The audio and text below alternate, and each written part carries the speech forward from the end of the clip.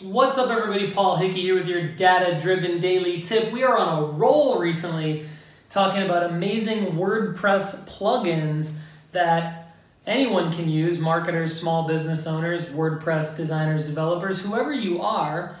If you're an experienced website builder or a beginner, I got a good one for you, and it is called the User Role Editor. So for a larger organization, for example, you might be managing the marketing department or working with a client who's managing the marketing department, and they might need to limit the access that certain people have to editing the entire website. I used to work at a community college, for example, as the director of marketing.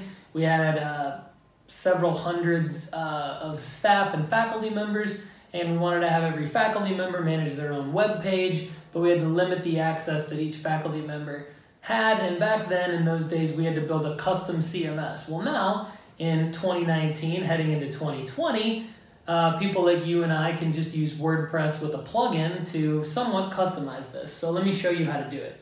And if you're listening on the podcast, you're going to be able to follow along. Here we go.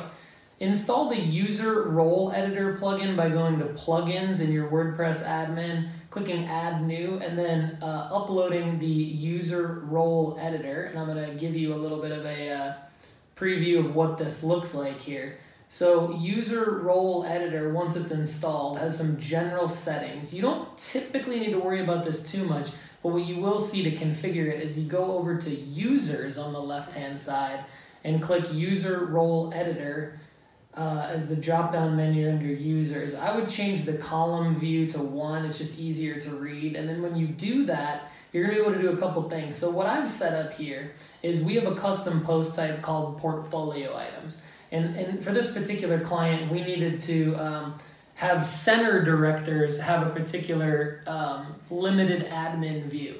So one thing you can do is you can rename the role to make it easier on your client. So we renamed the editor role Center.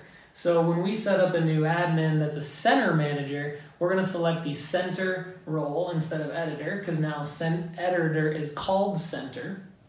And then we want to limit their access to basically just the custom post types.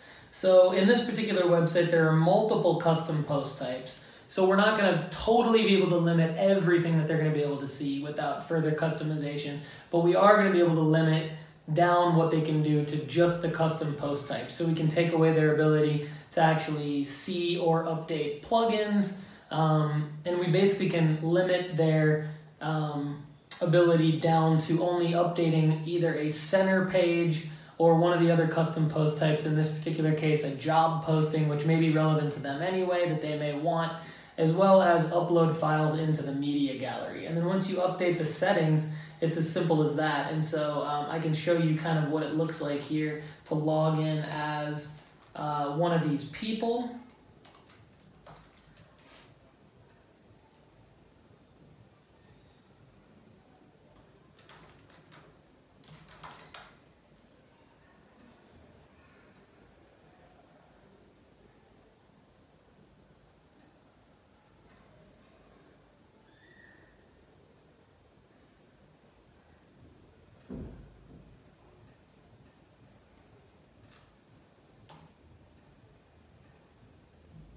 So now you can see here when I log in as my test center, I've limited down the admin panel to just the portfolio items, job postings, and media, as well as blogs.